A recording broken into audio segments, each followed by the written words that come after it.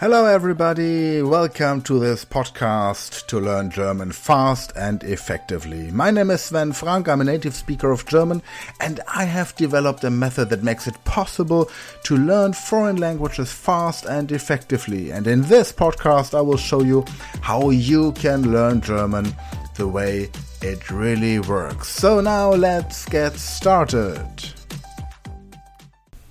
Hello and welcome everybody to this podcast episode of the Speed Learning Podcast, How to Learn German Fast and Effective. And today we will continue with the words that we have learned in our last episode last week.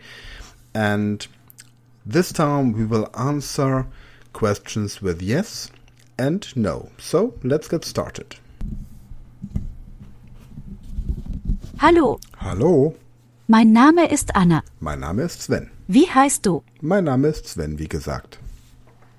Schön, dich wiederzusehen. Schön, dich zu sehen. Wie geht es dir? Mir geht es großartig. Wie geht es dir?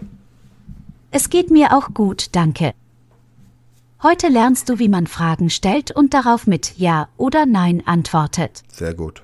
Ich stelle dir gleich Fragen und du antwortest mit Ja oder Nein im ganzen Satz. Okay. Hier ist ein Beispiel. Ist das ein Ball? Ja, das ist ein Ball. Ist das ein Ballon?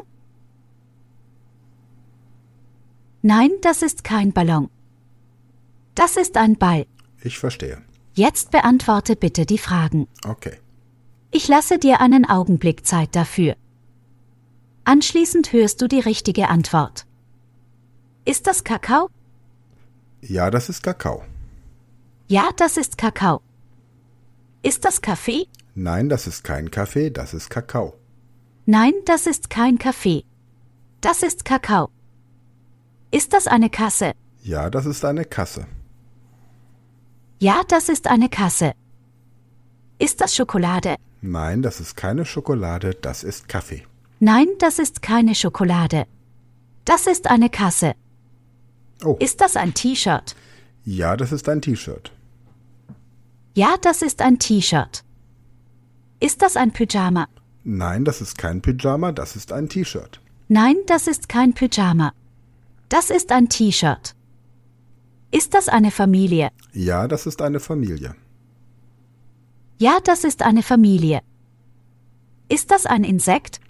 Nein, das ist kein Insekt, das ist eine Familie. Nein, das ist kein Insekt. Das ist eine Familie.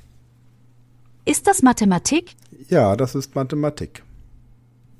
Ja, das ist Mathematik. Ist das ein Medikament?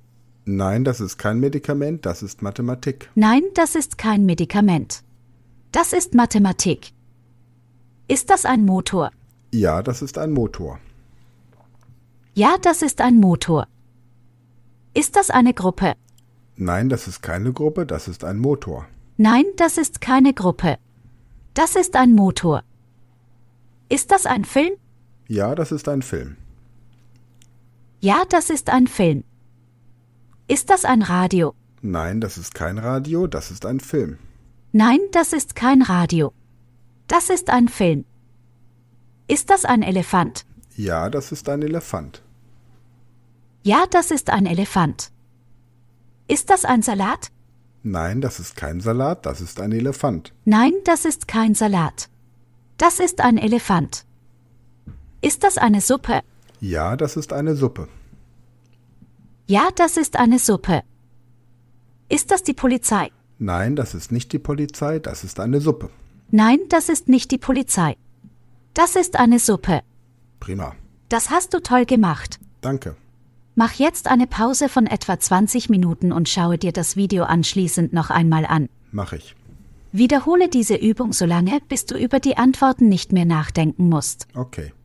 Mach dann einen Tag Pause und wenn du es dann immer noch kannst, dann probiere es noch einmal nach einer Woche. Habe ich verstanden. Jetzt kannst du schon Fragen mit Ja und Nein beantworten. Toll.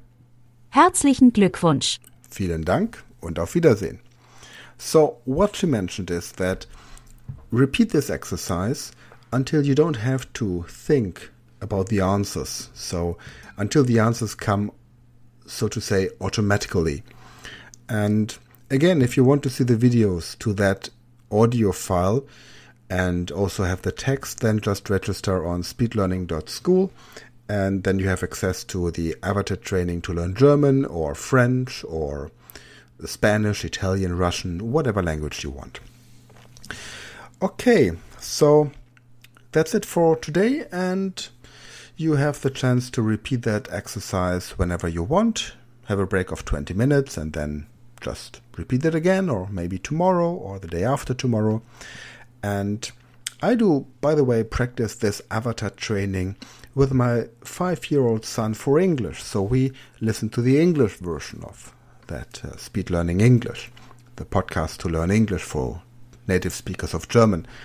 We have this kind of podcast for English, German, French, Italian, and are working on other languages as well. And he's really, really fascinated by this avatar training, and it's so easy for him to repeat and learn and train, and he likes to repeat it every day.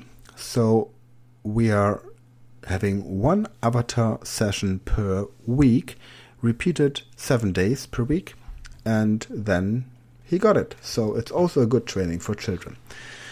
Fine.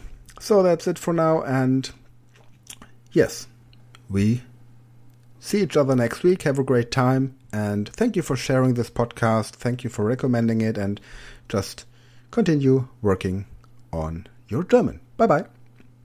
That's it for today. Thank you for listening to this episode, and thank you for sharing and recommending this podcast. And if you really want to benefit from our legendary avatar training, visit our website speedlearning.school, click on Fremdsprachen, and become a Speed Learning member to be able to learn any foreign language that your heart desires. Thank you for today, and see you next week. Bye bye and take care.